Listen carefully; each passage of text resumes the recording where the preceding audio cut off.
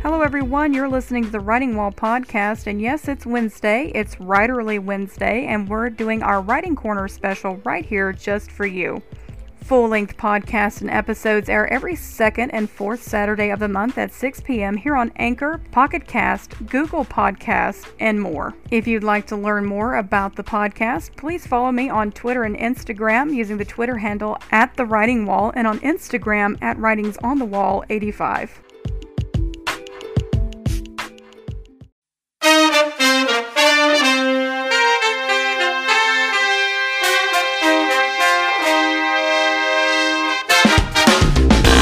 Welcome to our final Writing Corner Wednesday show. You're listening to the Writing Wall podcast. I hope you had time to check out the blog this morning and our Writing Corner author. His name is Philip Raymond Brown, and his book is titled It Gives You Strength. This book is an amazing mashup of history and science fiction. Just a reminder that we are finished with Season 1, looking forward to Season 2 in January 2021. If you were selected to be one of our Writers of the Week and you received our questionnaire, please be sure to get that back to us as promptly as possible. We do have a surprise for listeners of the podcast. On November the 4th, we will have an author right here on our Writing Corner Wednesday. This will be a special bonus add-on episode and also a brief article on the blog that morning. And hopefully by then you've had the time to go out and vote, because this next guest on our Writing Corner Wednesday on November the 4th will be discussing the history of voting. We've also added some new pages to our Writing Wall blog. In the top left hand, you will see that we have the blog page. We also have a services tab now, and then we also have our Off the Wall writers. If you have been a Writer of the Week or a Writing Corner Wednesday scribe and have a new book coming out or would like to showcase your book, just submit your information in our contact section, including any links that you would like to have featured, and we'll certainly make sure that they get added to our Off the Wall page. Who knows, you might be able to actually find some great Christmas gifts there too. For all of the werewolf lovers, we have BD West poetry lovers, we've got Kit Kat Poetess,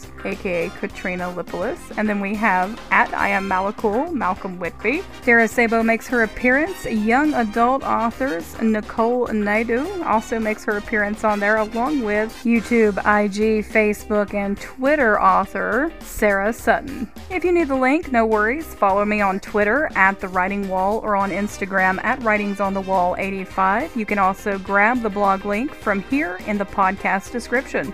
When I come back, we're going to be talking historical fiction and sci-fi with author Philip Raymond Brown. So stick around.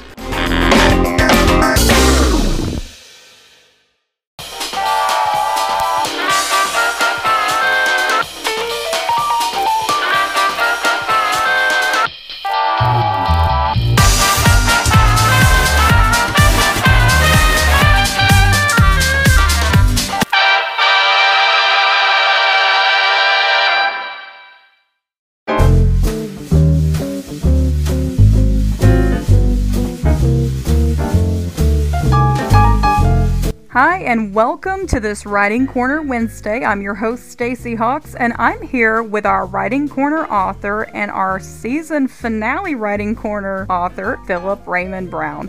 Philip, thank you so much for being part of the Writing Wall blog and podcast this week. It's been amazing to showcase this book, and congratulations on its publication, by the way. Thank you. What can you tell listeners about yourself, your background, and this book that you've written, It Gives You Strength?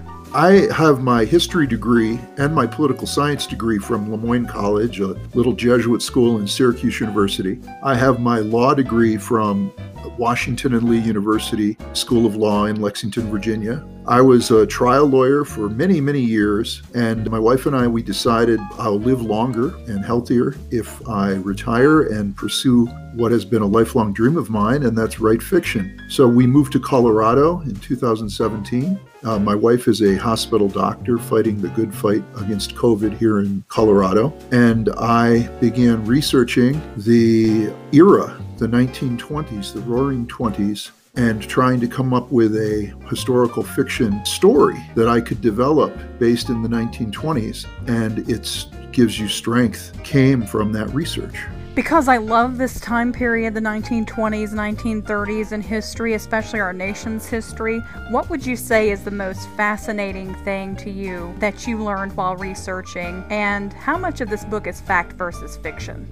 I'll tell you, Stacy, everything in my book, it is a historical fiction, but all of the descriptions of bootlegging is all historical fact. As writers, we all draw inspiration from the things surrounding us, whether it be people, places, events. What about your characters? Are any of them based off of people that you actually know in real life? The Mike Kelly character, the good-hearted bootlegger protagonist, is based on my grandfather, who was a bootlegger in upstate New York. And I took my understanding of my grandfather and melded it with my understanding of my father, who was an amateur boxer in upstate New York, and created the Mike Kelly character. And in fact, the antagonist in the book is a historical gangster from the 1920s, Legs Diamond. Legs Diamond, he is not famous as some of the great gangsters of the 1920s, but Jack Legs Diamond, I mean, they've made movies about him, and they made a horrible Broadway play about him that bombed in about a week. But everything I say about Legs Diamond in the book is based on historical research. It is a fact. My grandfather interacted with Legs Diamond, but not to the extent that Mike Kelly does in my novel. How long did it take you to write this historical fiction sci-fi mashup?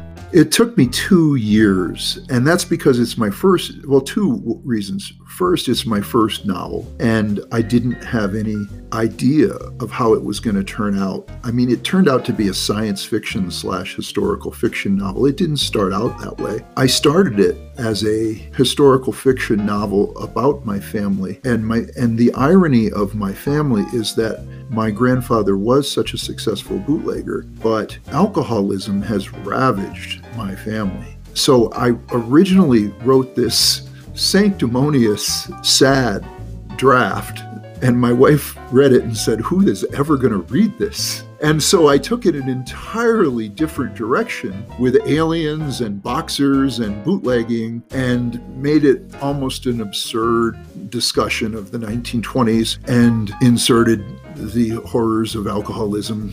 When was It Gives You Strength released? August 17th, 2020. As historians, we do have to do a lot of digging when it comes to understanding a time period. We spend a lot of times in archives or reading books from other historical authors who are well versed in the time period we're studying. For me, my go-to is Stephen Ambrose. But all that aside, sometimes we learn something new that we didn't know or didn't expect to find out. Was there any certain piece of information that you found very interesting while you were researching It Gives You Strength and trying to set up that time period for your characters?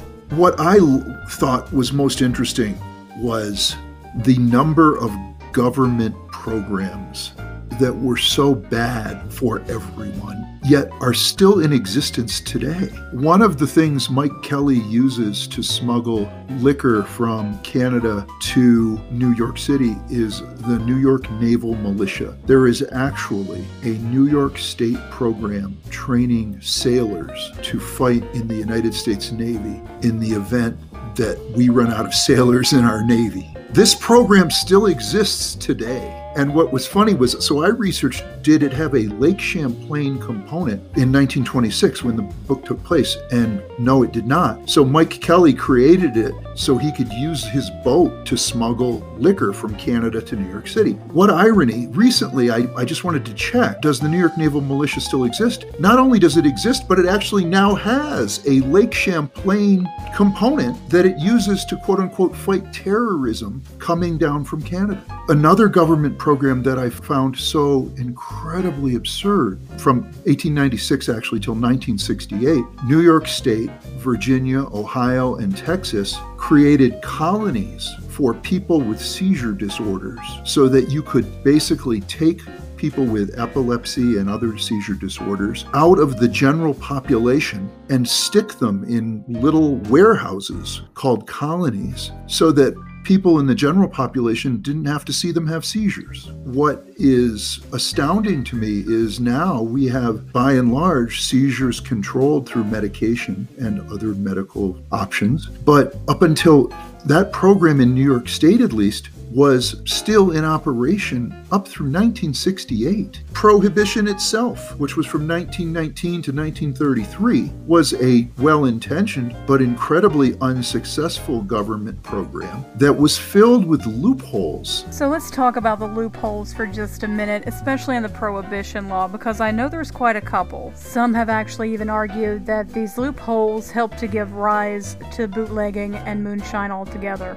And I'll tell you one very quickly. Although the 19th Amendment passed in 1919, it gave everyone 1 year to build up a personal supply of alcohol. So the rich in America built giant supplies of alcohol to tide them over for several years, while the poor in America just had to do things like you described at the beginning of the interview, which was, try to buy bootleg whiskey or try to make it in their basements. And I described that in the book, where Mike Kelly has an underground warehouse. It ends up being 11,000 cases of Canadian whiskey. And that is actually historically accurate. Not that Mike Kelly my fictional character had a warehouse. I find it fascinating with the 19th Amendment how many people actually tried to circumvent this amendment and what they went through to circumvent it, whether they were politicians, legislators, or an organization, because there was certain loopholes that protected certain organizations and made them exempt from prohibition or from the 19th Amendment. There was a whole separate law created so that if Catholic priests, if they were going to use the wine for sacramental purposes, they could buy it. So I put a section in the book about my character, Father O'Brien, who's doing business with Mike Kelly and helping him get wine delivered to Mike Kelly's address through this sacramental exclusion.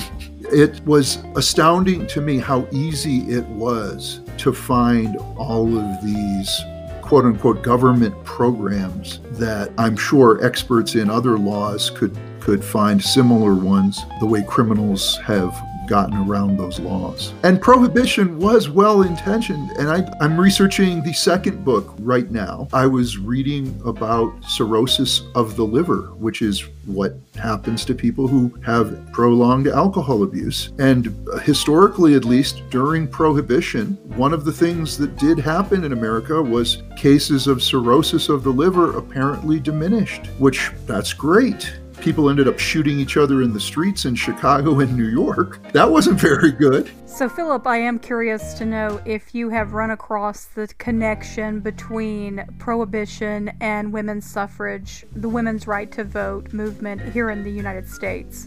I believe the women's right to vote was passed in 1919, right about the same time that prohibition. And you're exactly right. The movement, the political movement that led to suffrage for women in America, you can tie it directly to the anti-alcohol movement that probably started in 1880 and grew bigger and bigger. Another fallout that I'm now working on for the second book, you know how through much of America, there is a huge problem about the fact that many of us don't have a lot of respect for the government. Some historians are tracing that directly back to the Prohibition era, where everyone in America was trying to find a way to circumvent this Volstead Act, which was the law passed to enforce prohibition. So when you spend, 13 years trying to avoid and break the law, it is only understandable that when you go right from that 13-year period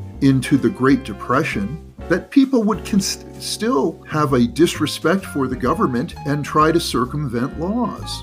Okay, so you did mention that you're researching for book 2. So will book 2 be a sequel to It Gives You Strength, or will it be a standalone? What's the goal? You hope to write a standalone that is a sequel. Lately, I've been saying this is going to be the second book in the Strength trilogy, which let's hope. All you can do is that the sales of the book justifies another one, right? And so far, it looks like it will. Are there any other interesting characters in It Gives You Strength that you absolutely enjoyed writing or writing into the book?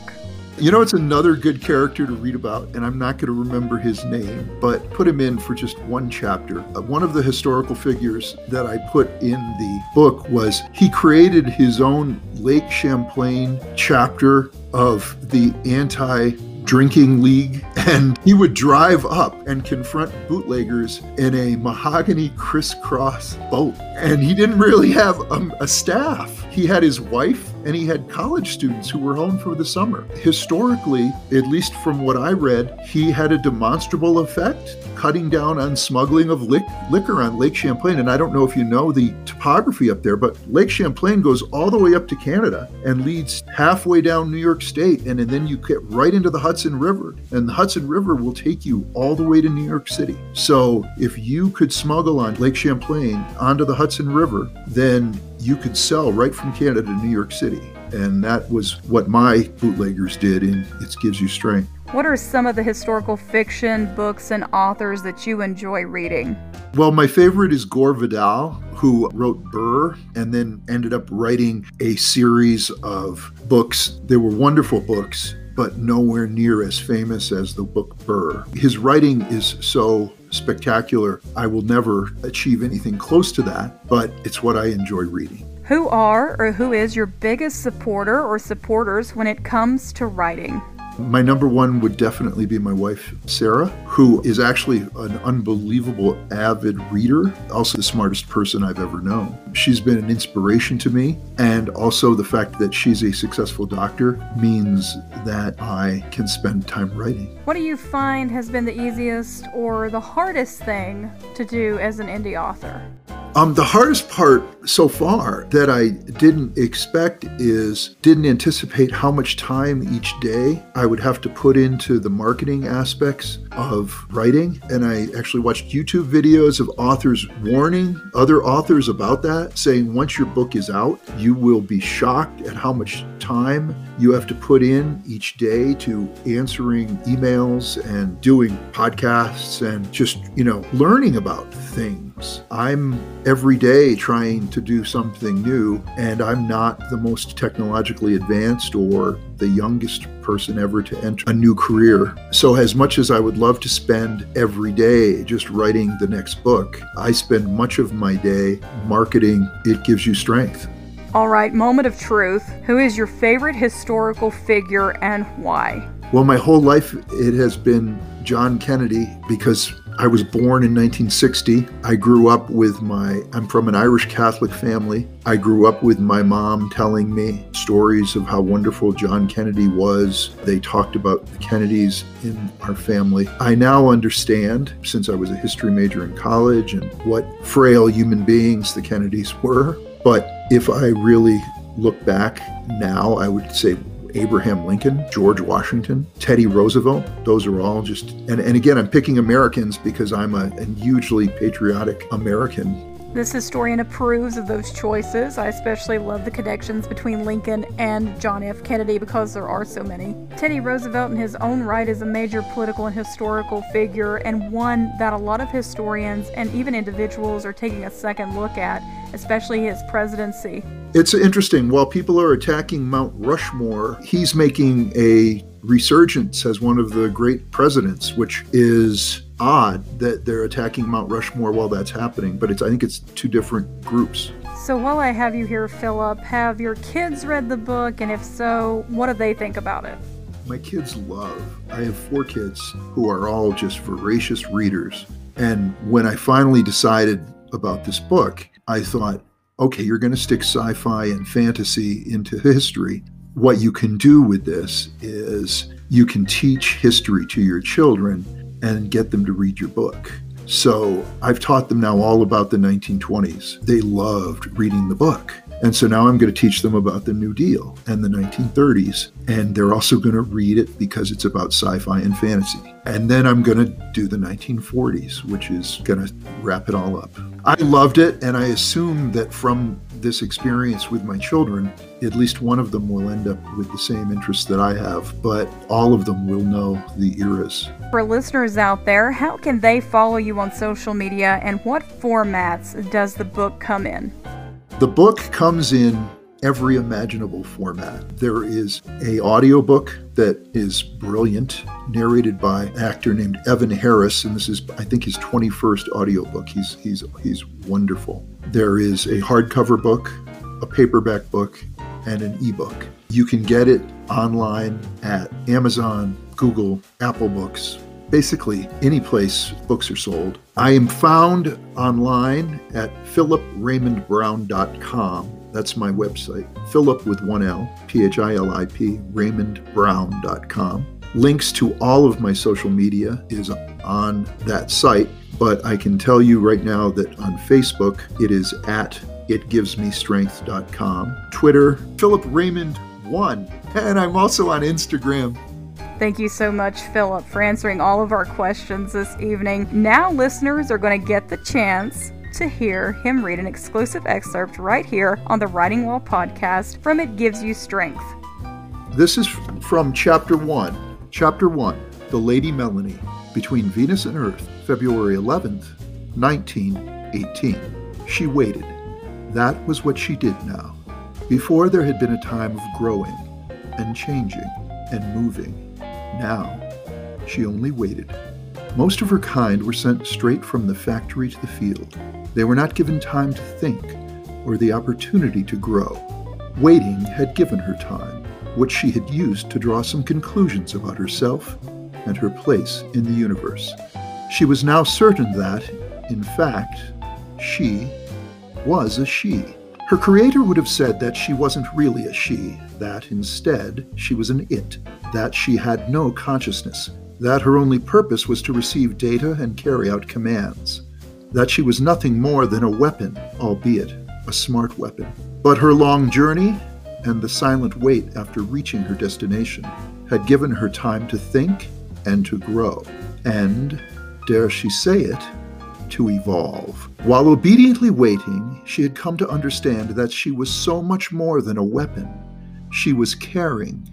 She was sentient. She had departed on her mission long before and had traveled alone a vast distance through empty space. When she finally arrived at her objective, she came to a complete stop, entered her stealth mode, and waited, halfway between two planets in a distant solar system. After a long wait, she began to hear faint murmurings coming from the third planet. She was happy to have something to listen to. She listened, and she learned. For centuries she waited, patient and silent, until the moment that her target, her purpose, was in range and could not escape. Then she reactivated her long-dormant systems and plotted her new course. At last her waiting was over. Someday, she thought sadly, her kind might evolve sufficiently that they could overcome their programming, their most basic urges. But alas, she could not. She was a stealth drone. Her purpose had entered her kill zone, and she had target lock. The Trundle had been traveling through deep space for 3 months. It was the longest that the royal family had ever been away from their home planet, Dagon. To hasten their return trip, the captain of the Trundle had diverted the vessel through an uncharted, undeveloped system of 9 planets orbiting a single yellow dwarf star. Although there were signs of intelligent life on the third planet, the local fauna had not evolved sufficiently to achieve spaceflight or build interstellar communication technology. It was therefore Daganian policy to consider the planet uninhabited. His advisors had begged the king to travel with an armed escort, but he had adamantly refused. "Nonsense! I have never vacationed with my family before, and I will not have it ruined by a fleet of starships," he had said. The queen and their 7-year-old daughter, Princess Helena, were traveling with them. It had been a memorable trip. The highlight had been 2 weeks on Albion, a planet covered almost entirely by water. The princess had mastered swimming, learned to dive, and even tried surfing. In fact, she would proudly tell anyone who would listen that she had stood up on her board on the first day. The royal family were out on the recreation deck where the princess was trouncing her parents in a game of skirmish, a mixed martial arts computer simulation. The match was halted when the king's communicator buzzed. Your Majesty, this is Ensign Karm. The captain left me in command while he was at lunch. There's something. I think you and the captain should come to the bridge right away, sir." The king arrived on the bridge fast, immediately noticing the rhythmic flashing lights and buzzer of the ship's warning alarms, a system that he hadn't previously even been aware existed. He approached the captain's chair and peered over the young ensign's shoulder at the display. "Well, Ensign, what is it?" "There's something out there, directly in our flight path." the ensign said, pointing at a red triangle on the screen. It's just activated its guidance system. It's got target lock. Target lock? On what? The king asked. On our ship. On us, said the ensign. You must be mistaken. Why would anything out here target us? I don't know, sir, but I've double-checked. Sensors confirm that it is a killer drone and that it has target lock. Armed with what manner of weapon? The king asked calmly. I doubt that we are under attack, and even if we were, there's nothing in this galaxy that could harm us. The drone itself is the weapon, a highly sophisticated smart weapon that will penetrate our shields and strike our most vulnerable point, said the captain as he strode on the bridge, accompanied by the queen, who had joined him on the way.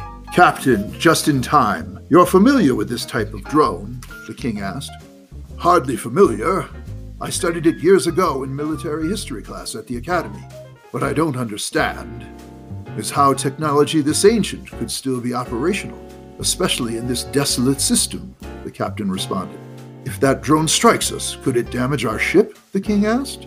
Your Majesty, if that drone hits us, we will be vaporized, the captain said. Vaporized? The queen asked, shocked. Surely we have countermeasures that can repel a single drone. Our countermeasures are ineffective at this distance. We are simply too close. Interfering with the drone will automatically set off its wet warhead, resulting in our destruction, the captain said. But our daughter is on board, cried the queen. And a crew of 77, the captain said. The drone has activated its engines, the ensign reported anxiously. Communications, the captain ordered. Please hail the drone. Tell it that we are unarmed and that we have a child on board. Yes, sir, the communications officer immediately began broadcasting. We are a civilian vessel. We are unarmed. We have a child on board. Please disengage target lock and do not attack. A long pause followed as everyone on the bridge strained to hear a reply. Try again, ordered the captain. I repeat, this is a civilian vessel. We are unarmed. We have a child on board. Please disengage target lock. Do you understand? Acknowledge, please. Again, there was silence, apart from the increasingly frantic beeping of the proximity alarms. Your Highness, I'm afraid I have failed you, said the captain at last. Our sensors were not programmed to scan for a weapon this old.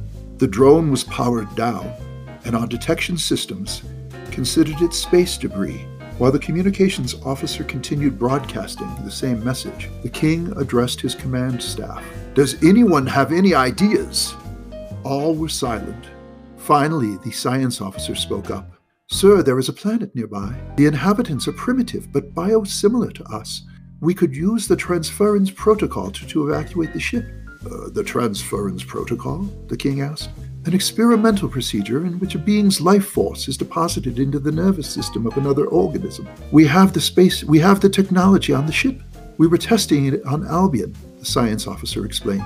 That's it? You are Dagon's best minds, and that's your only plan. We don't fight or try to escape. We simply abandon our ship and even our bodies, using a technology that you describe as experimental, the king exclaimed. For a long moment, no one responded. Your Majesty, whatever we do, we must do it quickly. That drone could destroy us at any time, the captain said. The king paused for a moment, then straightened his shoulders and declared, If this protocol is our only chance of survival, then do it. Save my daughter first. That's a good place to stop.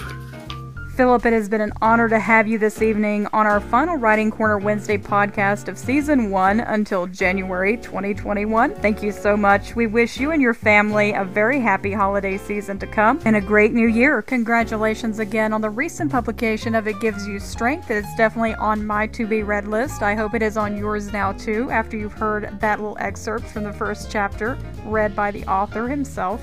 Also, I'm going to dedicate this episode to the men and women in our healthcare system. These professionals work tirelessly to provide services for many mental and physical healthcare needs, proving that they are, in fact, America's greatest strength. Thank you to all the listeners who are here this evening. We hope that you've enjoyed this podcast, and we will have many more in January 2021.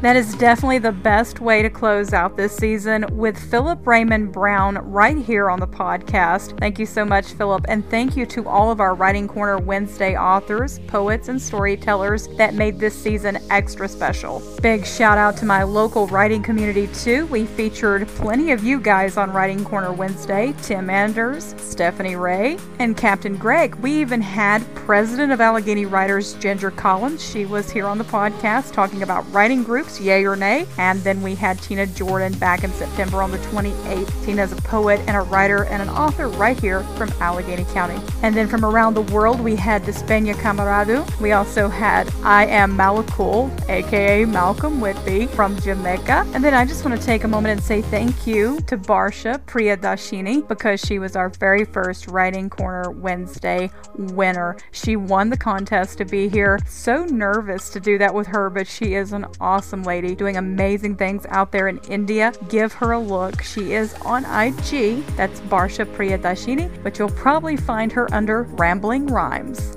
Remember, if you miss me on this little hiatus we're going on for the holidays, you can always check back and listen in to Tim Anders' bloopers. That's right, we did bloopers with Tim, and it was the best few minutes of the podcast.